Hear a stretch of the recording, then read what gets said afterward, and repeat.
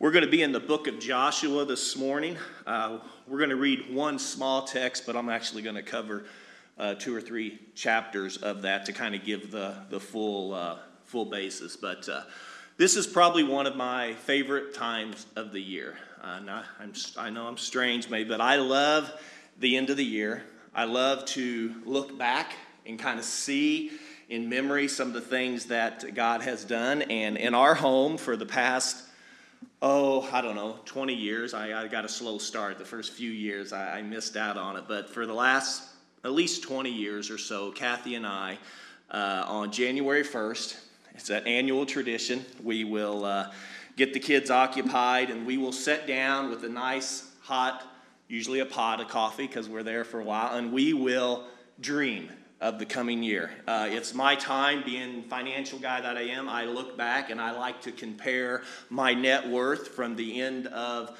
the previous year to the end of this coming year to kind of measure myself. How have I done? Did I save the way I was supposed to save and do all things? And then we sit down and project out for the coming year, what some things we want to accomplish financially, things we want to accomplish with the family, some things that we want to work on with the kids and pour into. So it's just kind of developed into a really special time of year, a special day, January 1. We sit down and we intentionally think through the following year. So I love this time of year. I also enjoy watching the videos or watching the news where they will kind of give a forecast of some things that happen. So just as an example, this year, past 2023, Buzz Aldrin, second man to set foot on the moon, actually married at 93 years of age. Got married on his birthday, January the 20th. I don't know why, but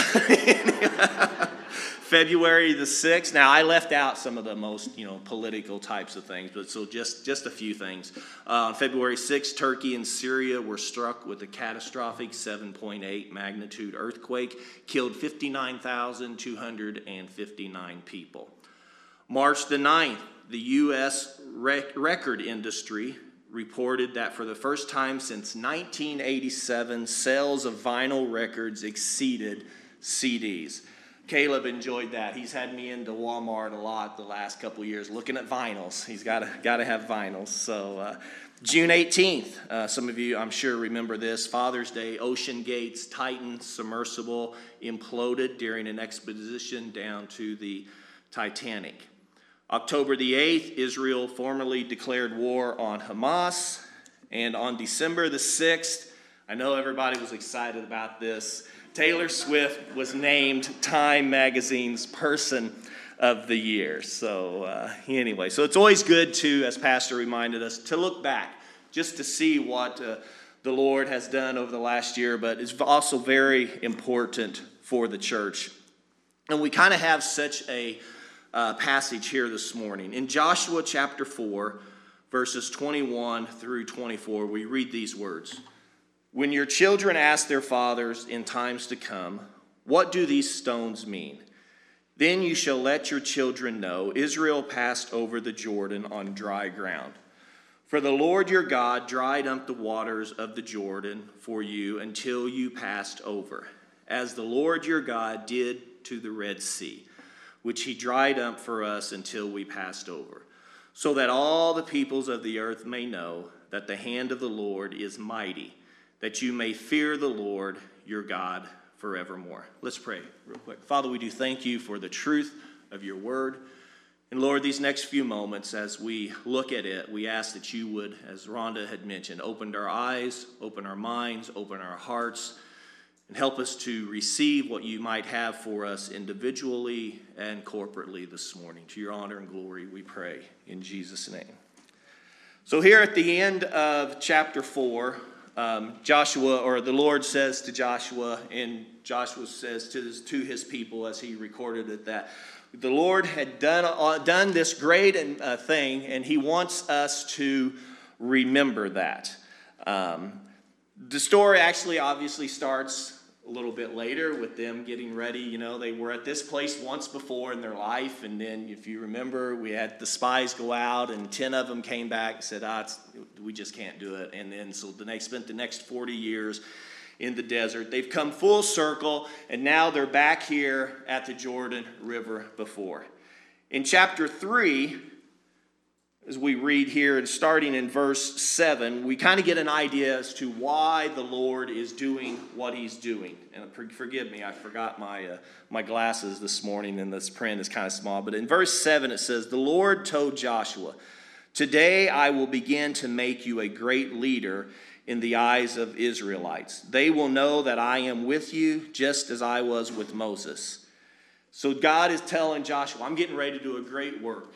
And because of this work and what the people are getting ready to see and experience, there's going to be no doubt in their mind that my hand is upon you and that you are a great leader.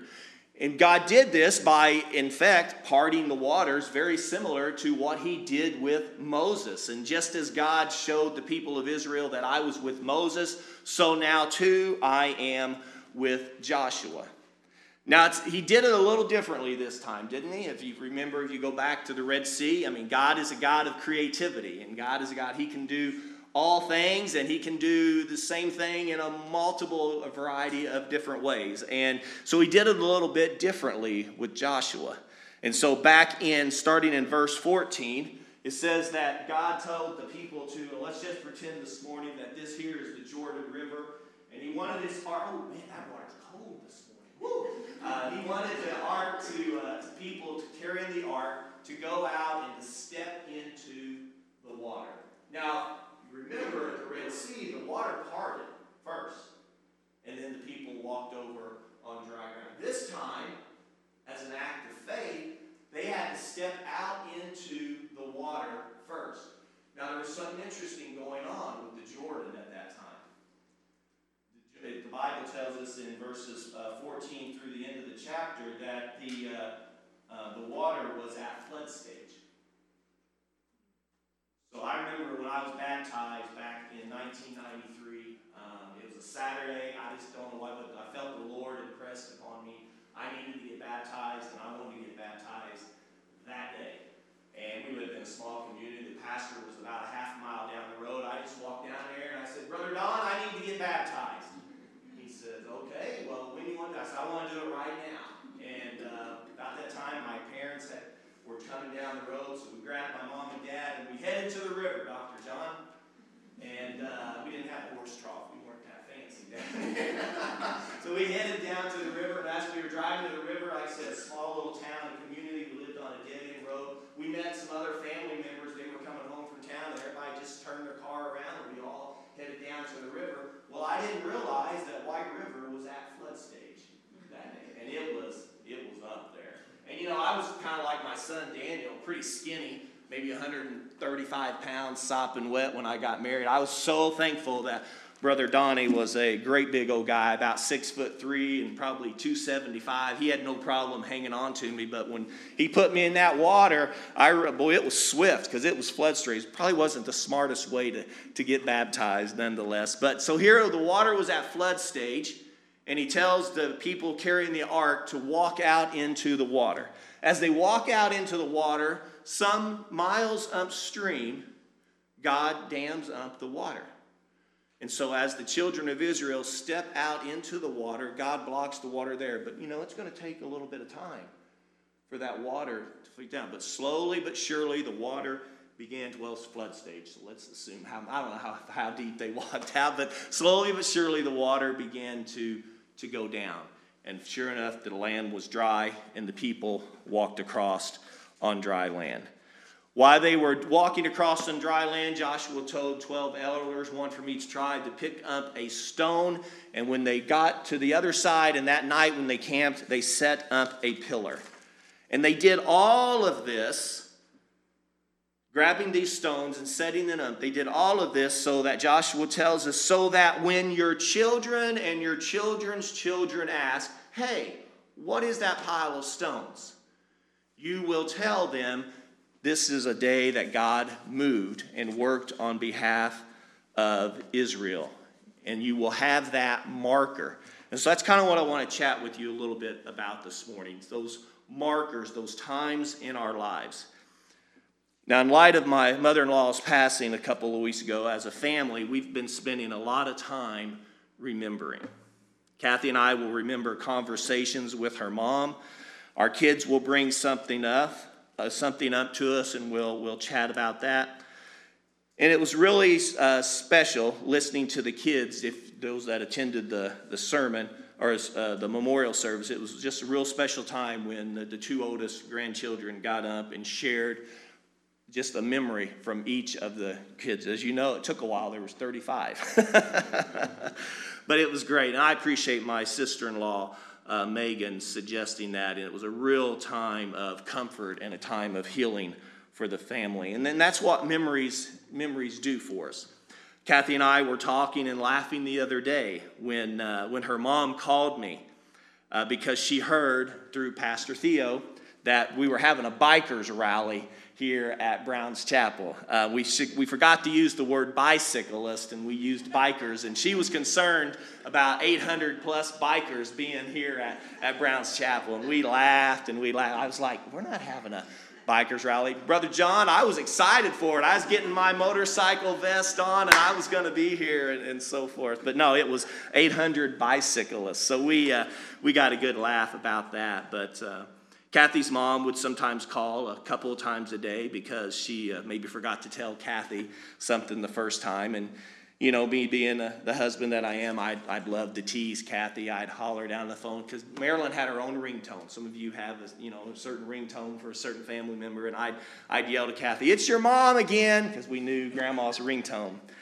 Well, I'll be honest, I miss that ringtone. I do. I miss that. So this is a time of reflection, and reflection is beneficial on many, many levels. It's a way to grieve. It's a way to heal. And as we'll see this morning, it's also a time to learn and instruct and grow in your faith, both for us personally, for our families, but also corporately as the body of Christ when we take time to remember and take time to reflect. As we look at our text this morning, we get a glimpse, I believe, into the heart of God and the importance of relationships to Him. I believe we see the heart of a father, desirous of teaching his children to walk with Him. Now, some may disagree with me this morning. I'm going to go out on a limb here, but I believe there is a reason that Joshua says, "Fathers, tell your children." Fathers, teach your children. He doesn't say moms. He doesn't say priests or pastors or prophets. But he says fathers. You see, I believe fathers bear a very special burden ensuring that the biblical truths are passed on to your children. Now, it doesn't mean moms are completely off the hook. But it does mean that God is calling fathers to lead their families into the truths of God's Word. The Word of God makes it clear that fathers are to take a very active role in the spiritual growth of their families. We are called to lead. The Bible says we are the spiritual head of the family.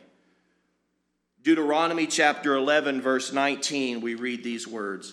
"You shall teach to your sons." Now, it doesn't exclude daughters there as well. But you shall teach to your sons, talking to them when you sit in your house, when you walk along the road, and when you lie down, and when you rise up. Tedrow translation there is take every opportunity you have to talk to your family about God. In the mornings, in the evenings, while you're having lunch, while you're in the car. I've discovered, especially with teenage drivers, boy, the car and being in the car, those are some of the best conversations to have with your kids. One is they don't really have to have eye contact with you. They can kind of just look down the road and maybe share something. But those are wonderful times. Take full advantage of them, fathers, with your children. Joel chapter 1, verse 3. I don't remember reading this before, but in Joel chapter 1, verse 3, it says, "Tell your sons about it, and let your sons tell their sons, and their sons to the next generation." So here you have this idea of remembering and constantly sharing over and over with your children so that the word of the Lord endures from one generation to the next generation. Shortly after Kathy and I were married, I was reading, ironically, in the book of Joshua, and I felt impressed to keep a journal. So Kathy and I, we went to the store and we got this journal, and I sat down, and my desire was to track the things that I felt like God was speaking to us as a family. You see, I had the foresight 20 years ago to know that I'm not going to live forever. Someday I'm going to cross over on the Jordan. And as I was reading through the book of Joshua and I saw them that they set down the stones, I began to think about my own life, and I thought, you know what? I have the desire of a father, the heart of a father who desires that his children know how God has moved and blessed in our family. So Kathy and I set about for the last 25 years of keeping a journal.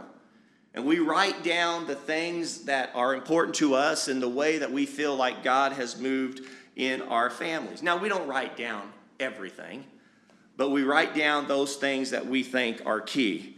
And as I thought about this, I went and I grabbed the journal, and I wrote here, excuse me.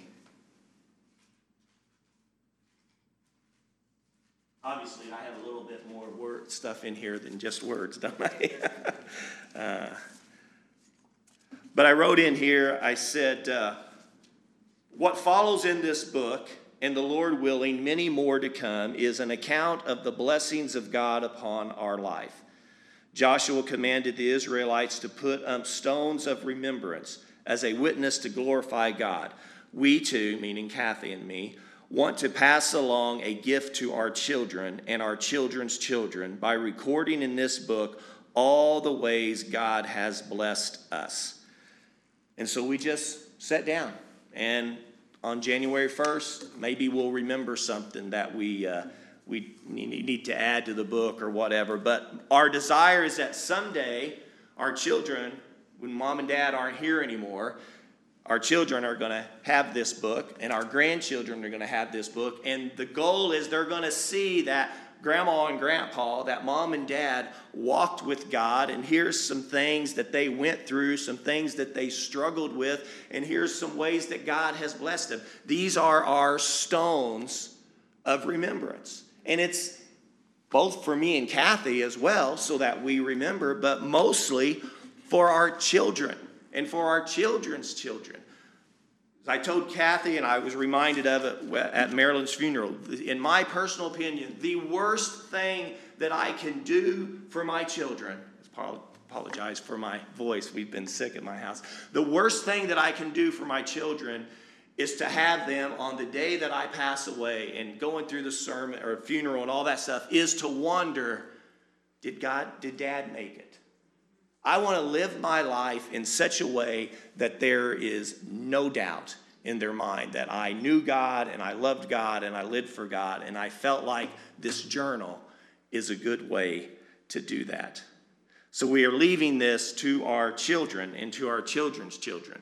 And this is exactly what God instructed Joshua to do with the 12 stones. Take the stones from the midst of the river, pile them up, and when your children ask, tell them this story. Tell them how we passed over on dry ground. So our first point this morning here is that these stones are a marker for when God moved. This was a special place for the children of Israel. A special time and a place where something unique has happened. To some people, it may just look like a pile of rocks. To other people, it might be an obstruction or something that needs to be removed. But for those who experienced it, for those who walked across on the dry ground at the height of flood season, for those people, it was a moment of transformation. They saw God work. And they can point to that day and that time that God moved on their behalf. There are times and there are moments in our lives where we too can point and say that God moved. We will have those moments individually, but we should have them corporately as a church body as well. And we had some of those the last couple of years. Amen? I specifically, and Pastor mentioned it this morning, I said he preached my sermon for me. I specifically remember the donor stepping forward and giving, not once, not twice, but I think on 4 separate occasions, a sum of money that is right at or even in excess of $1 million. That's a pretty big stone. Amen? Oh, thank you. Bless you. That's a big stone. And we were there. We saw God move. We watched him roll the water of that massive debt away from us. And we set a stone. Now, Pastor mentioned, and if you did it, I apologize. I missed it. I may have been out sick or we may have been traveling. But Pastor mentioned having a special occasion, setting up a memorial, doing something to mark that time and that event. And if we've done that, great. I apologize. I missed it. If we haven't done it, I hope that we do it, because it's a monumental time in the history, in the life of our church, where we saw God move in a special way. And we all experienced it together. That joy, that excitement, that lifting of a burden, so that now we can focus on ministry instead of debt. And we were no longer shackled, but we were set free. And so we have that marker, we have that stone. Now, may I ask you a question about that? Did you tell anybody? Did you tell anybody what had happened? Boy, I know I did.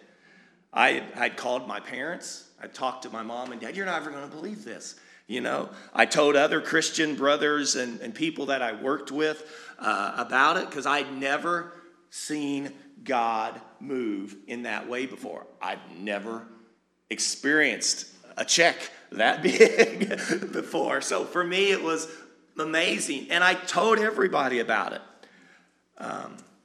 Those of you that have been attending our Thursday night prayer meeting, we had a lovely experience. It wasn't lovely at the time. We're looking back now, a couple of years back. But we had the experience of walking through a Jordan crossing experience with Benita when she found out that her daughter, Emily, had a tumor.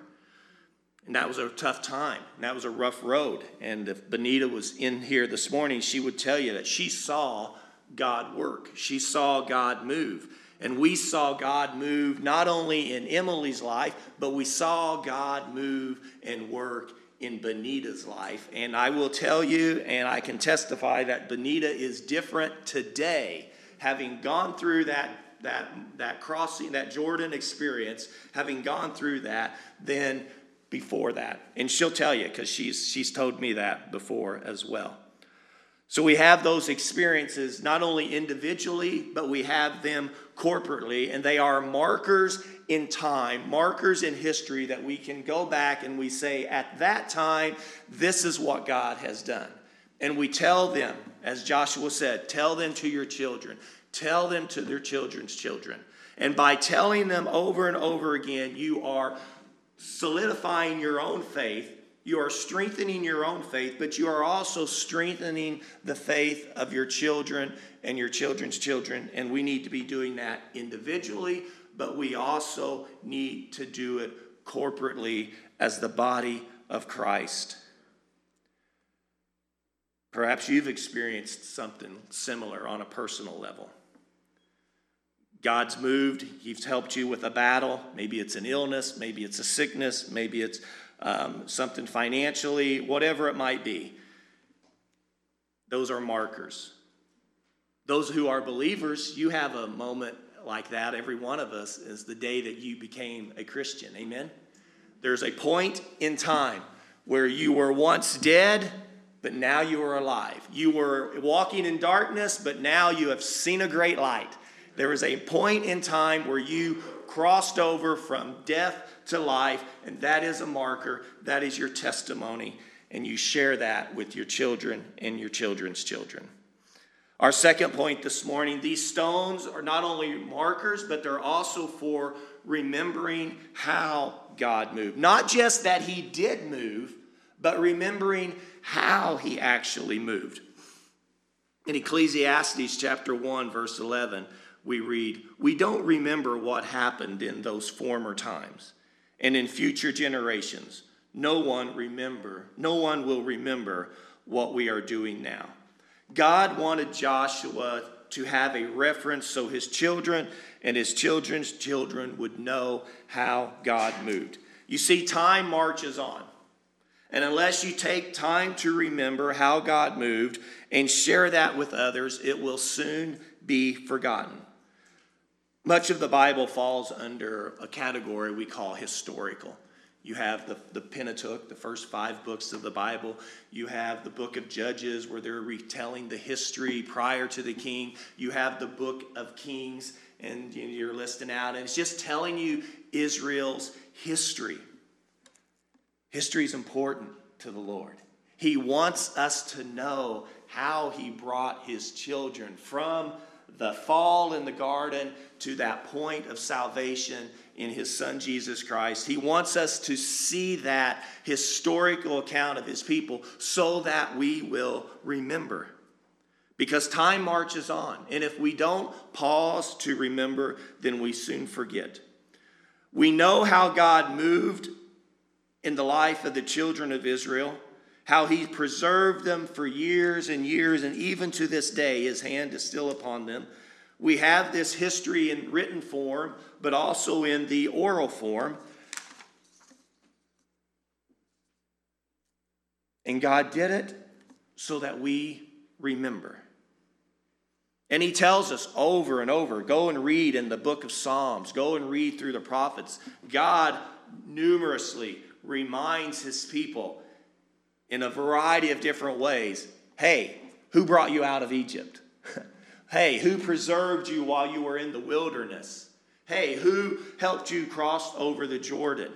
Who did this? Who fed you in those times of famine?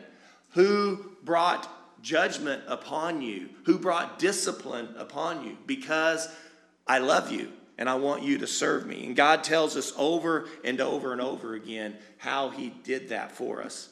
In Deuteronomy chapter 4, verse 9, we read, "Only give heed to yourself and keep your soul diligently, so that you do not forget the things which your eyes have seen, and they do not depart from your heart all the days of your life, but make them known to your sons and to your grandsons."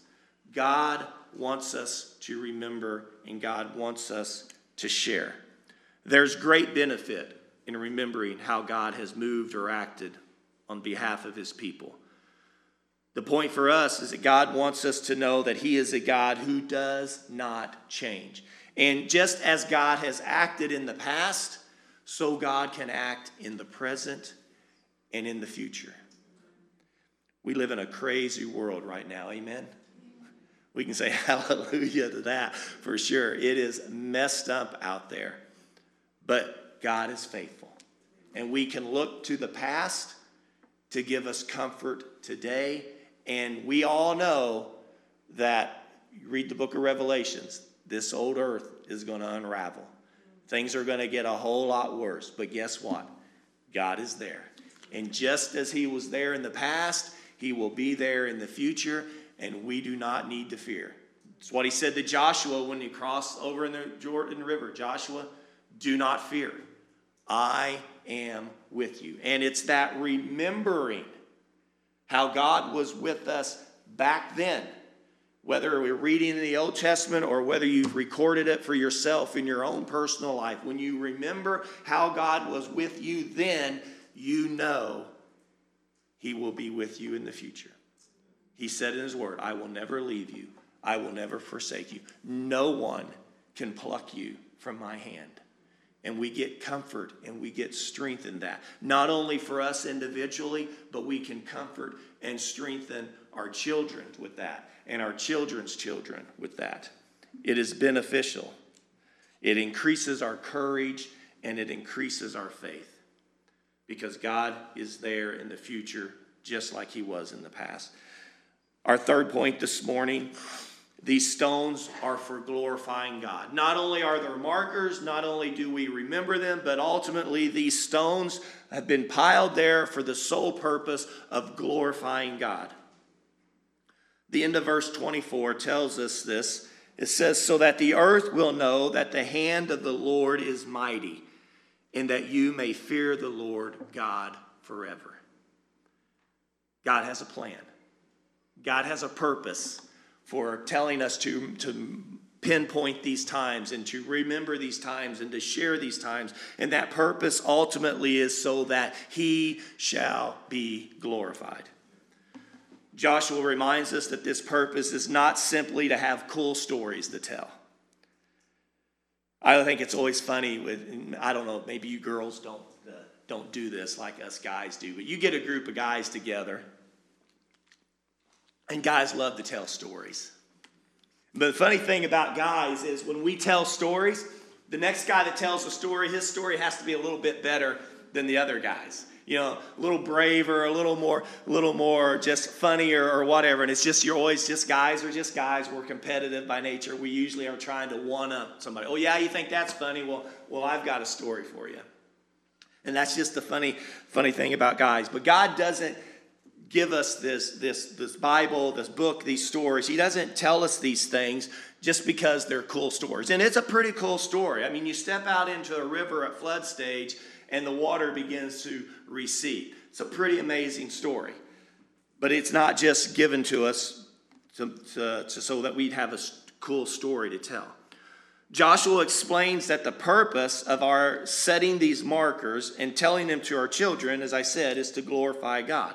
And by sharing these stories both individually and corporately, we exalt and we glorify God to one another. However, if we just stop reading at the end of verse 4, we kind of miss the picture. To get the full picture of the fact that God has done this to bring glory to himself, we have to read the first verse in chapter 5. And it reads, chapter 5, verse 1 says, now when all the Amorite kings west of the Jordan and all the Canaanite kings along the coast heard how the Lord had dried up the Jordan before the Israelites until they had crossed over, their hearts melted in fear, and they no longer had the courage to face the Israelites. Amen. God had a purpose. God had a plan. Not only was that purpose in his plan for his own people to strengthen, to encourage them, but it was also to melt the hearts of the other pagan kings that they were going in to conquer. The point of this is that you may be going through something difficult in your life. And yes, you need to know and you need to remember that God is there. God is with you. God is never leaving you or forsaking you. But you also need to keep in mind that you may be going through what you're doing because there's someone else that needs to see how God is working in your heart and your life. And your walk with God, the trial that you're going through, will be transformational not only in your life, but in their life as well. And they will learn to see God. They will learn to trust God, not because of something they're going through themselves, but because of something you're going through. They'll see how God brought the Jordan down for you. They'll see that God moved and you walked over on solid ground. And the sole purpose is that they might find the truth, that they might see the light, that they might come to know Jesus as their Lord and their Savior. And all of this is for the sole purpose of glorifying God. It's not just so we have fun stories to tell, but it's so that God ultimately, in everything that we do, is glorified. And the same is true in the church. As believers, we are called to share how God has moved and worked in our lives so that the people in fellowship with us can be encouraged, so that they can be strengthened, as well as the people in the world, the people in Hancock County, the 30-some thousand that are unchurched. When they see God moving and working in your life, their hearts are changed. their hearts are transformed. Their hearts are melted. And they have hope. And they may just say, man, if God's doing that for them, he may just do it for me. Others will learn to trust God when we share how God has moved in our own lives. When we testify to how God has saved us, or he's rescued us, or he's moved on our behalf, then others will begin to trust the Lord as well. When we see God move when they see God move in our life, then they will trust him to move in theirs. Now, I remember as a young believer in church, people would do the strangest things a few years ago. They would stand up, Pastor, they would stand up and testify, they called it, to what God had been doing in their life. Anybody ever attend a church that had a testimony Sunday? Or it may be right in the middle of a sermon. Somebody just stand up. I got to tell you what God has been doing in my life. They used to testify. And as a young man, in my early 20s, a new believer, I wasn't raised in a Christian home and so forth, but as a young believer, I drew strength from that. I'd like, wow, some of the things that God was moving and the way he was working in people's lives, it encouraged me, it strengthened me. I don't know, we kind of got away from that nowadays. But be willing to share, give your testimony of what God has done, is doing, or what you're trusting him to be doing in your life, so that others are strengthened and so that God ultimately is glorified. By sharing, we are glorifying God and demonstrating to this earth that the hand of the Lord is mighty. And my prayer is that we all, every one of us, will learn how to better glorify God corporately. Don't be afraid of your testimony. And can I just share, if you're here this morning and you found the Lord at a young age, and maybe you didn't have a life of carousing and boozing and drinking, and you're tempted to say to yourself, well, I don't really have a very good testimony. Can I share you've got the best testimony of all? That your God has been powerful enough, and your walk with your God has been close enough that he has kept you and he has preserved you from all of that. Please don't ever think that you have to go so far and deep in the muck and the mire and the filth of this world before you can get saved so that you can have a testimony. I'd way rather have your testimony than my own testimony or maybe some that somebody else might have, because your God was strong enough to keep you from all of that filth and all of that sin. And you don't have that emotional baggage, that physical baggage, all those things that you still have to carry around with you. You're saved now, but there's still consequences to those sins. So please do not ever downplay your testimony. Just share it with the world. Tell the world how much you love the Lord and what God has done for you. Our application point this morning, I only had 7 pages. I don't know why I always go so long. I apologize. My application point this morning is the act of placing markers must be intentional. It must be intentional. This does not happen on its own. It takes intentionality. Now, I'm a blessed man. I had good parents who taught me good morals. Not that I always listened, of course, but they taught me nonetheless. However, I want to share something in closing that I shared with Kathy this past week. I don't know that I'd ever thought about it before. But Kathy and I were talking, and as I said, remembering some special things recently that had went on in our life. And something just clicked with me. And you may chuckle when I tell you this, but this is what clicked. God loves me. It just clicked. God loves me. And part of his love for me is that he wants me to grow and get deeper in my relationship with him. And here's how God did that. Now, when I married Kathy, I got way more than I bargained for. Not only did I get a smart and a beautiful wife, But I also got the bonus of gaining in-laws that have taught me how to go deeper with God. You see, God loved me so much that he gave me a second set of parents that could teach me more about God than my own biological parents could. Not because my biological parents didn't want to. They weren't Christians at the time. And then they did become Christians, but they were new Christians. Whereas Stan and Marilyn had walked with God for a number of years. So Stan and Marilyn were able to teach me things about God that my own parents couldn't. And so just dawned on me that God loved me so much that he gave me a second set of parents that could help grow my relationship with the Lord. Prayer was not modeled in my home growing up. The only time the Lord's name was used was in vain.